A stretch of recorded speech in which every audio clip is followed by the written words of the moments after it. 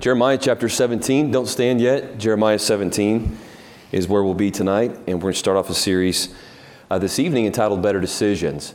I'm going to do this tonight. I'm going to give a few introductory thoughts, and then we'll read our text. I'm just going to ask you to be seated tonight. I know we usually stand, but tonight, because of the way the sermon will flow, it'll be better that way. So I'll read that in just a minute, and then we'll have a word of prayer and look at some context surrounding the passage that we'll read in just a moment. Have you ever made a decision before, or made a choice, and you look back at it and you think, I'm really glad that I made that choice? Sometimes coming to church on a Wednesday night can be just one of those small decisions in life. And in the moment, you get off work and it's rushed, and you may or may not have had dinner, and you're thinking, man, this would be a good night to skip. But then you get there and you're thinking, I'm glad I came. That was a good decision. It enabled me to have a better Christian life, and I'm grateful for the time with my church family and the time that I spent there. Could be something more significant, like I'm really glad I'm saved. I am so grateful to know the Lord Jesus Christ and to have accepted Him in my heart. I'm grateful to be a member of this church, to be part of this place for as many years as I've been. I met my wife here, and I'm so grateful that I asked her to marry me. I'm grateful she said yes, but that was her choice, not mine. But those are good choices. For every good choice we make, we would have one or two or maybe many that we regret, though, too. And they could be something small, like I shouldn't have eaten that candy as a snack today, or I wasted too much time on Netflix last night, or it could be painful. For me, it would be like I wish I had made the decisions to start Rogaine earlier. Or it could be something like this. I should have listened to my parents more when I was younger. I shouldn't have dated that person. I should have made the decision to take school more seriously. Maybe I shouldn't have made that purchase. I regret that. I should have guarded my spirit. I shouldn't have said what I did when I said it. The truth is tonight, we all know the pain of poor decisions made. When we look at life, and we look at maybe what we define as a good life, good lives come down to making good decisions, and lives that are full of regret are due to bad decisions. It doesn't matter your age, your life stage. In the end, we are made up of the decisions that we make. And oftentimes, it's not just that we make a bad decision, it's what we do on the other side of that bad decision and the decisions we make on the other side of that. And that ultimately is what determines a good life. Your future tonight, whatever that might be, whatever that looks like for you, is going to be determined by the decisions you make today. And so going back to our decision a few minutes ago to come to church, well, that impacts you, that changes you, that puts you on a different trajectory in life, simple little things like that. Your decisions are the only thing you can control in life. Tonight, we came to church and we got into our minivan, and there was a steering wheel. And we take that steering wheel, and you take the steering wheel of your car, and that steering wheel, we have control of it. And so wherever I turn that wheel is where that vehicle will turn. Well, those are our decisions. They're like the steering wheel of life. And so whatever decisions we make, that's where our life is going. We don't get to choose another route, because those decisions determine our destiny and the direction that we're headed.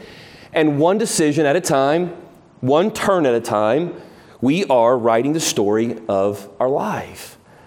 And the better thing to do, instead of just living it by default, is to say, okay, where do I want to go? Who do I want to be? What kind of story do I want to write?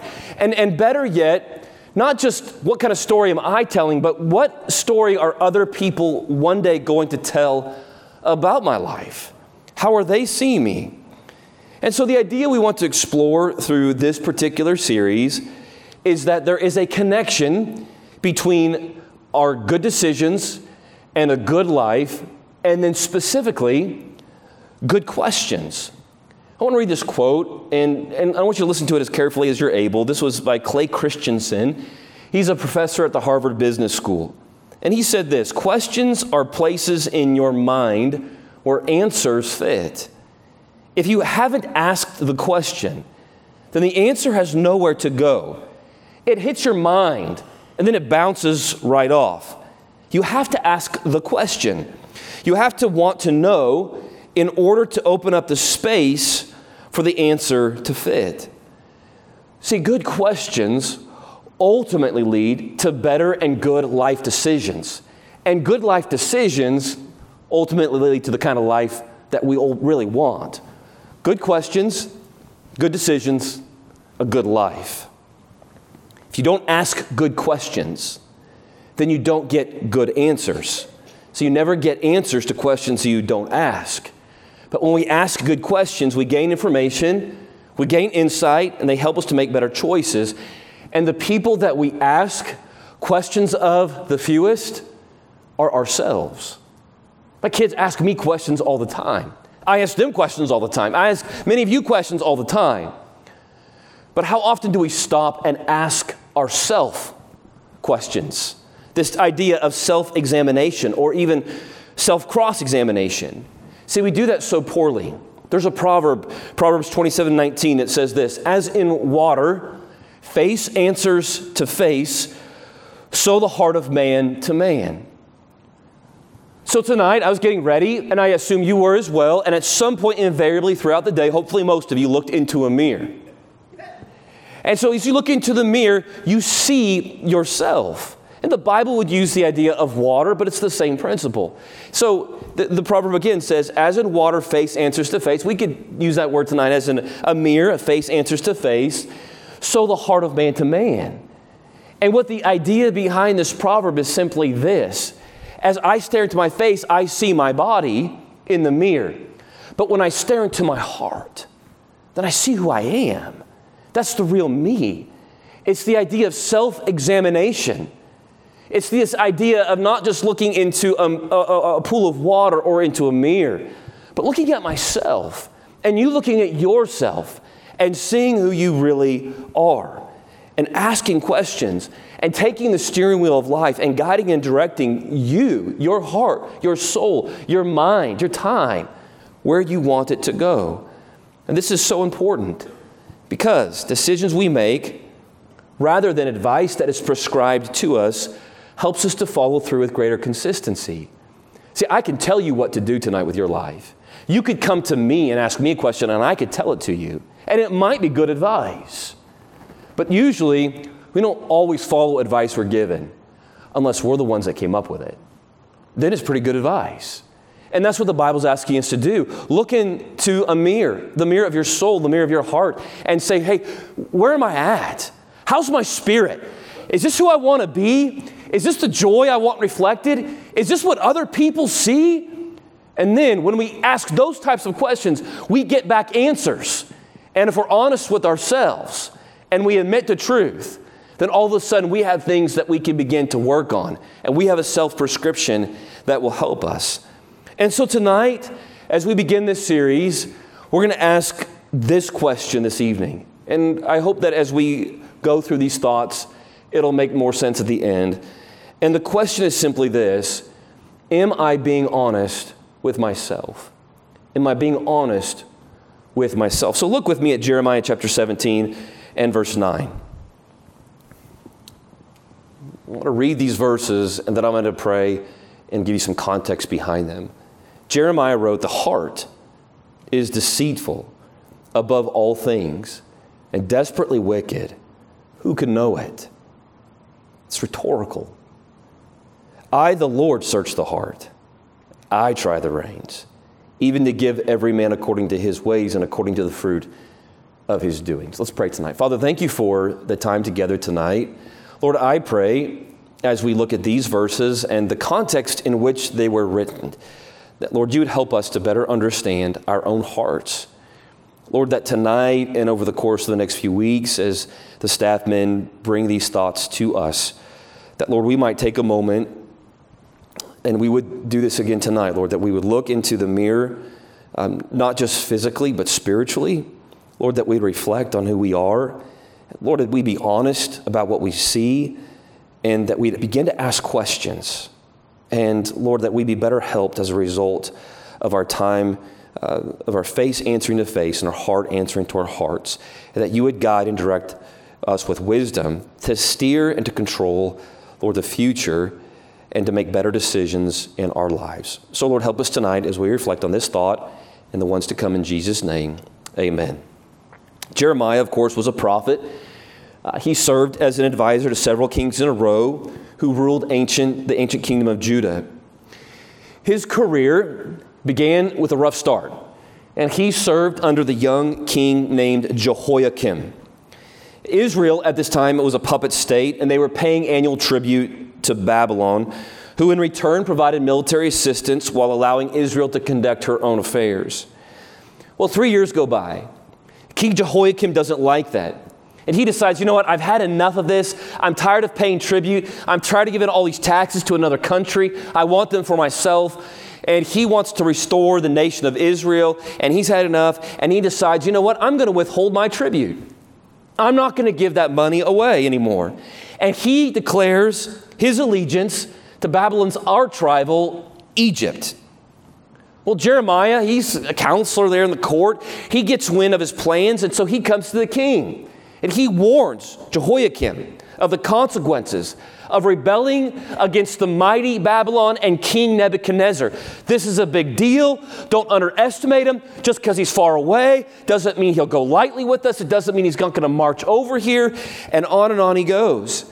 He says this is a bad idea, but not only that, Jehoiakim, it's not God's will for our nation for this to happen. Like God specifically is saying, don't do this. Jehoiakim wasn't concerned about that either. He had long since abandoned the ways of Judaism. He had given himself over to gross sins far outside the moral prohibitions that God had set for them as a nation. And so he rebels. Okay, to put this in some type of perspective tonight, that would be like Tulsa, Oklahoma, rebelling not against the state of Oklahoma, but against the United States of America, and saying, we're going to take you on. Like, we're going to declare ourselves the nation of Tulsa, and we are going to become our own state, and we're not doing anything more, and we're going to take on the United States of America. And we would look at that and go, well, that's just ludicrous. That's kind of the scale here, if not even on a grander scale. But Jehoiakim wouldn't listen. He would not listen to Jeremiah. And so some time goes by, and sure enough, King Nebuchadnezzar did exactly what Jeremiah predicted he would do. And so 598 BC, Nebuchadnezzar invades Judah. He lays siege to the city of Jerusalem. It lasted 3 months. He marches in. He takes Jehoiakim. He puts him in chains, and he marches him back to Babylon. And once there, he is added to his king collection. Some people collect guns. Some collect coins. Nebuchadnezzar collected kings. So when he conquered a nation, he would typically bring him back home alive. And he would put him in gold chains. And typically, he would blind them. And then on special occasions, he would have all of these kings come out. And he would have them paraded in golden chains around his courtroom. And because they were blind, each king, historians say, would have to put their right hand on the shoulder in front of the king in front of him. And they would be paraded around his courtroom. And this was the fate of Jehoiakim. But before leaving Jerusalem, King Nebuchadnezzar crowned his son, Jehoiachin, king. He was 18 years old. 3 months go by, and Nebuchadnezzar changes his mind. He catches wind of some type of conspiracy, and so he goes back, and the recently coronated Jehoiachin was also put in chains and blinded and taken back to Babylon. But this time Nebuchadnezzar thinks, you know what, I am so sick and tired of these people. And so he has his generals bring back 10,000 captives from the upper class of Jerusalem and the surrounding area, including the entire royal family. He also rounded up and imprisoned the nation's military leaders. I mean, he's just going all out. And then as one final measure to ensure Judah would never again consider breaking away from Babylonian rule, he commanded his men to plunder the palace and the treasury. And so everyone's scared. And at this point, no one wants to be king. And there's no volunteers, but they need a king. And so Nebuchadnezzar appoints Jehoiachin's uncle Zedekiah to be king. And Zedekiah is now 21 years old. And what King Zedekiah didn't know, and what no one else knew at the time, was that he would be the last king of Judah for this reason. Because like the kings before him, he would not listen to Jeremiah, he would not listen to God, and he would not listen to sound advice that was given to him. He took his own counsel, and he listened to only the voices that echoed that counsel. So he knew what he wanted to do. He said, I'm king now, and this is my agenda, and if you don't agree with me, then you're wrong. And so what does Jeremiah do? Well, he comes to him, and he pleads him not to make the mistakes of the past. 2 Chronicles chapter 36, verse 12 says this about young King Zedekiah. It says, he did that which was evil in the sight of the Lord his God, and he humbled not himself before Jeremiah the prophet, speaking from the mouth of the Lord. So here these two obviously had some intense conversations. Jeremiah speaking on behalf of God, Zedekiah saying, I'm not going to yield to you. I'm not going to listen to you. You don't say anything I want to hear, and so I'm not going to pay attention to you. And so no sooner does Nebuchadnezzar head back to Babylon than when the newly coronated King Zedekiah chose to do exactly as Jehoiakim and Jehoiakim was going to do. He declares independence from Babylon. And Jeremiah pleads with him not to repeat the mistakes of the past, but he wouldn't listen, and he ignores him. So what does Jeremiah do? Well, Jeremiah's concerned about the people. He takes to the streets. He begins preaching his message. Hey, we can't do this. We need to pay attention. Babylon's going to come back. And when they do, we don't need to fight them. We need to yield to them. This is what the Lord says. He assures the citizens of Jerusalem that rebellion will result in destruction. He encourages the populations to open the gates to the Babylonians so their lives will be spared. Zedekiah hears what he's doing, and he's angry at Jeremiah. And the Bible says he takes Jeremiah and he throws him in a pit in the king's palace. And Jeremiah sinks down into the mire and into the clay, and here he remains. In the 9th year of his reign, Zedekiah enters into allegiance with Egypt. And this again was a declaration of war on Babylon. And just as Jeremiah predicted, here comes Nebuchadnezzar. This time he led the army himself to crush the rebellion. They laid siege to the city once again, and they starve out the inhabitants. They force them into submission, and Zedekiah begins to realize how foolish he had been. He realizes how hopeless the situation was. He goes and he gets Jeremiah and says, hey, I'm ready to listen to God now. It's too late. And Jeremiah says, it's too late. Your fate has been sealed. Zedekiah, like his predecessors, was captured. And his own children were slaughtered in front of his eyes. And that was the last thing he'd ever see, the Bible says, because then his eyes were burned out.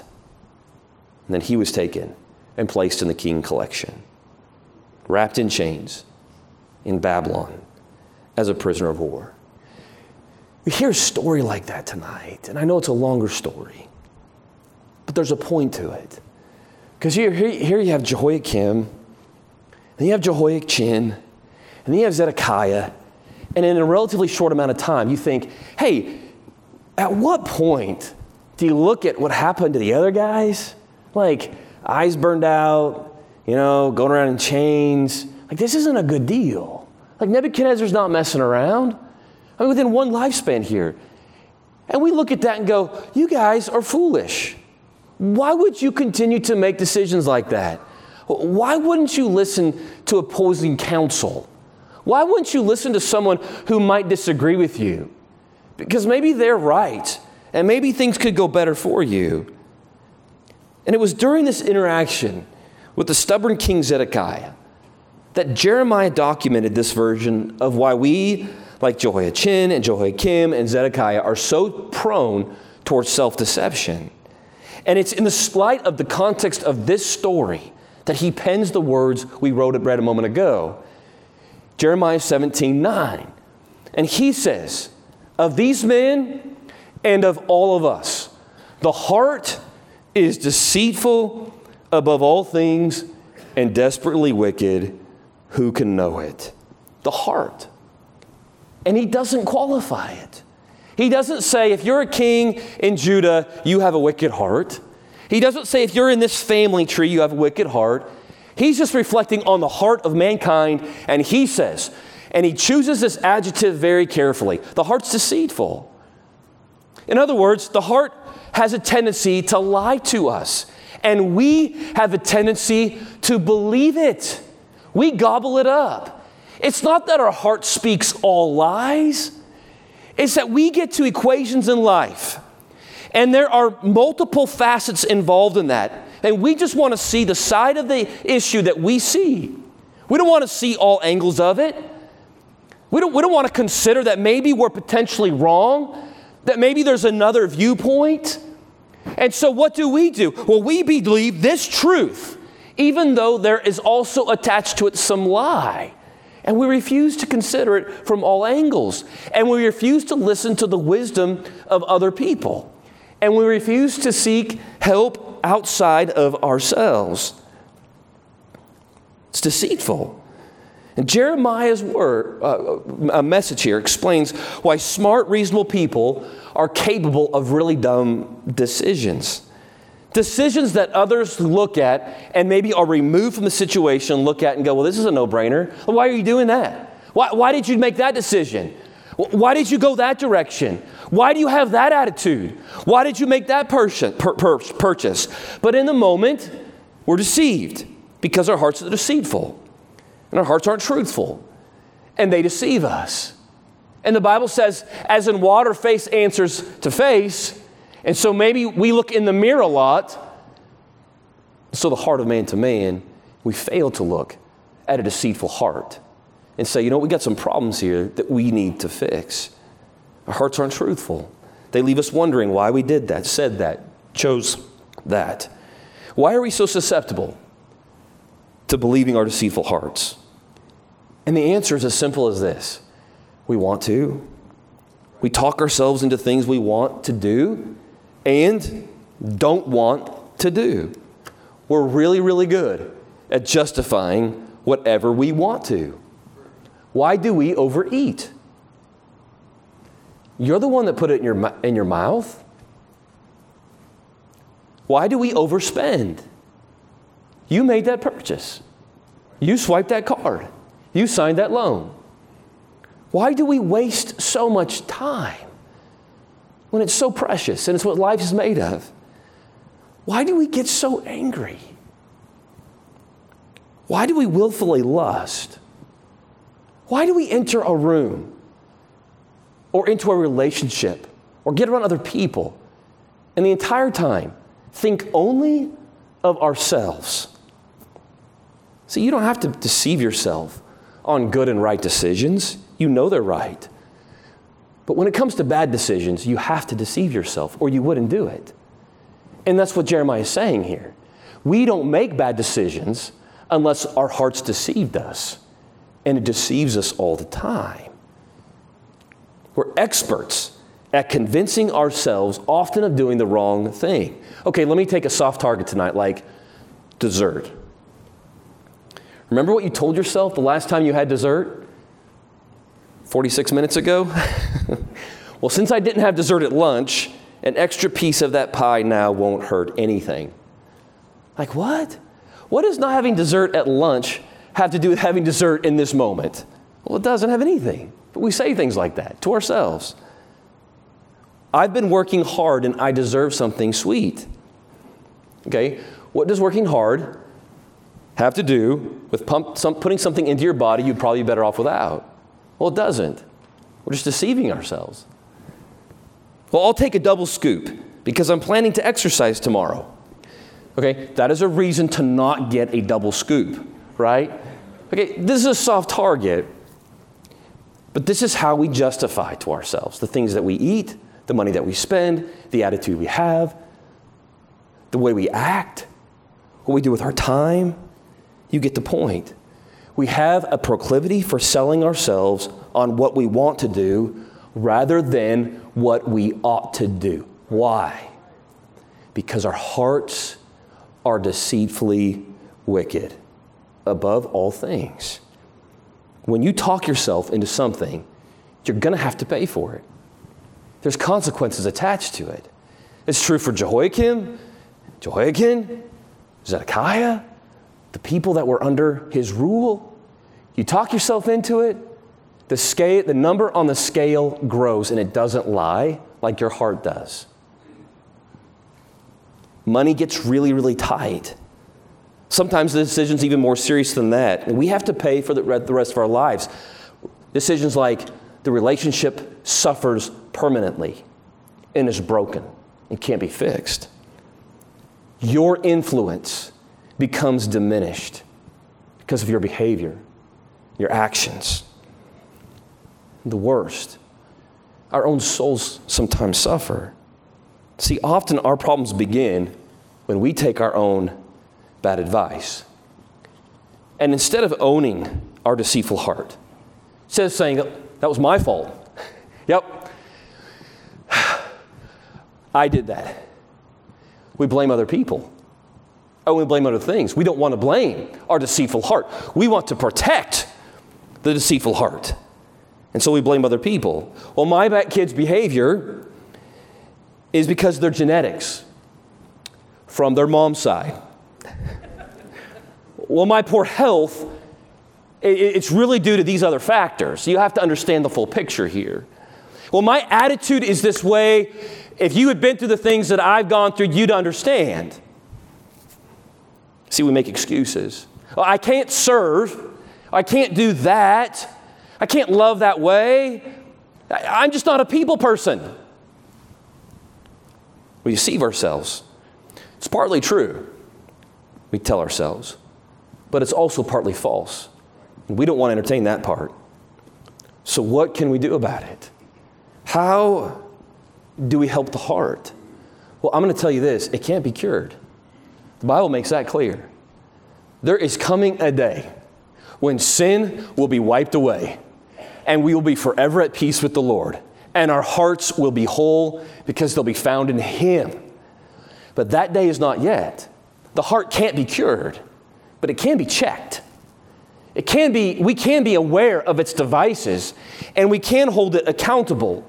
And the first thing that we have to do is take responsibility for our hearts and simply admit it. You tell someone they've got a deceitful heart, and half of us here tonight are going, yeah, you guys do. Like the rest of you do. No, we do. You have to admit that. You have to understand that. You have to embrace that about yourself. You have to come to grips with the truth about your heart. It's deceitful and it's working against you to your own harm and hurt. And the truth is that this is uncomfortable and it's disquieting. But we have to be honest with ourselves and stop making so many excuses and say, yeah, part of my problems, if not all of them, are because of my heart. And it can be deceitful and it needs to be held in check. And so once we embrace this truth, we'll be able to more cautiously recognize when our heart is trying to deceive us and lie to us.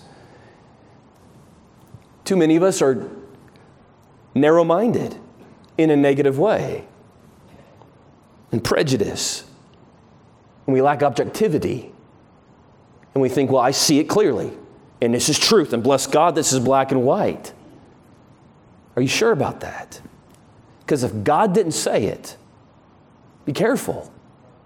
There might be another side to see, and your heart might be deceiving you. Be careful. Admit it. And then ask this question. Am I being honest with myself? You owe it to yourself to know. To look into, with this self-examination, like you would into a mirror, and to say, am I being honest here? Like, am I being truthful with me? And we don't think that way. Why am I bent on making this decision? Well, that's uncomfortable. Well, that's a truth to accept. We naturally resist what we don't understand. We resist and we push back against that which we can't control.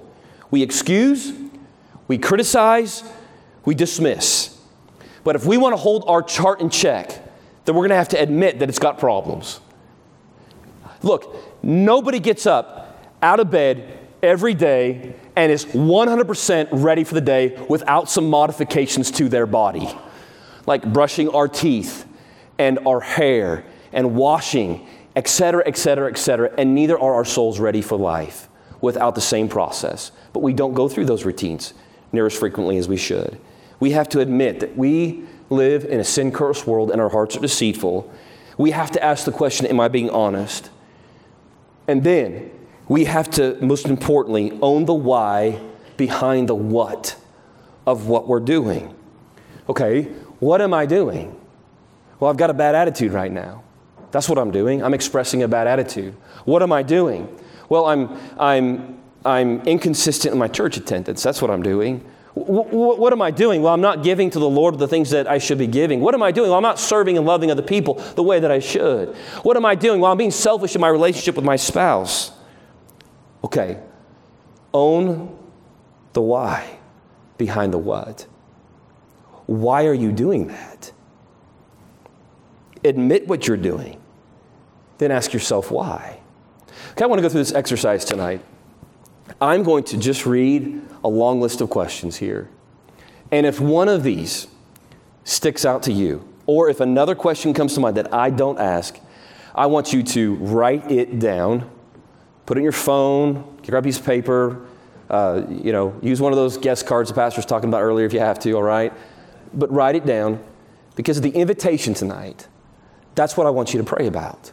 And I'm going to tell you how in just a second. Because here's the question. Owning the why behind the what. Why am I avoiding that person? Okay, I don't know who it might be.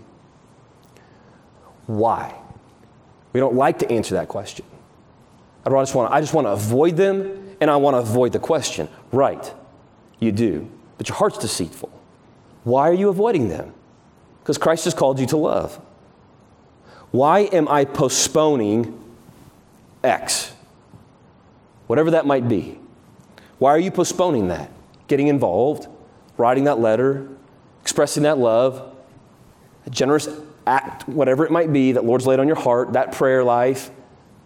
Why am I postponing this? Why do I keep making excuses about such and such? Why?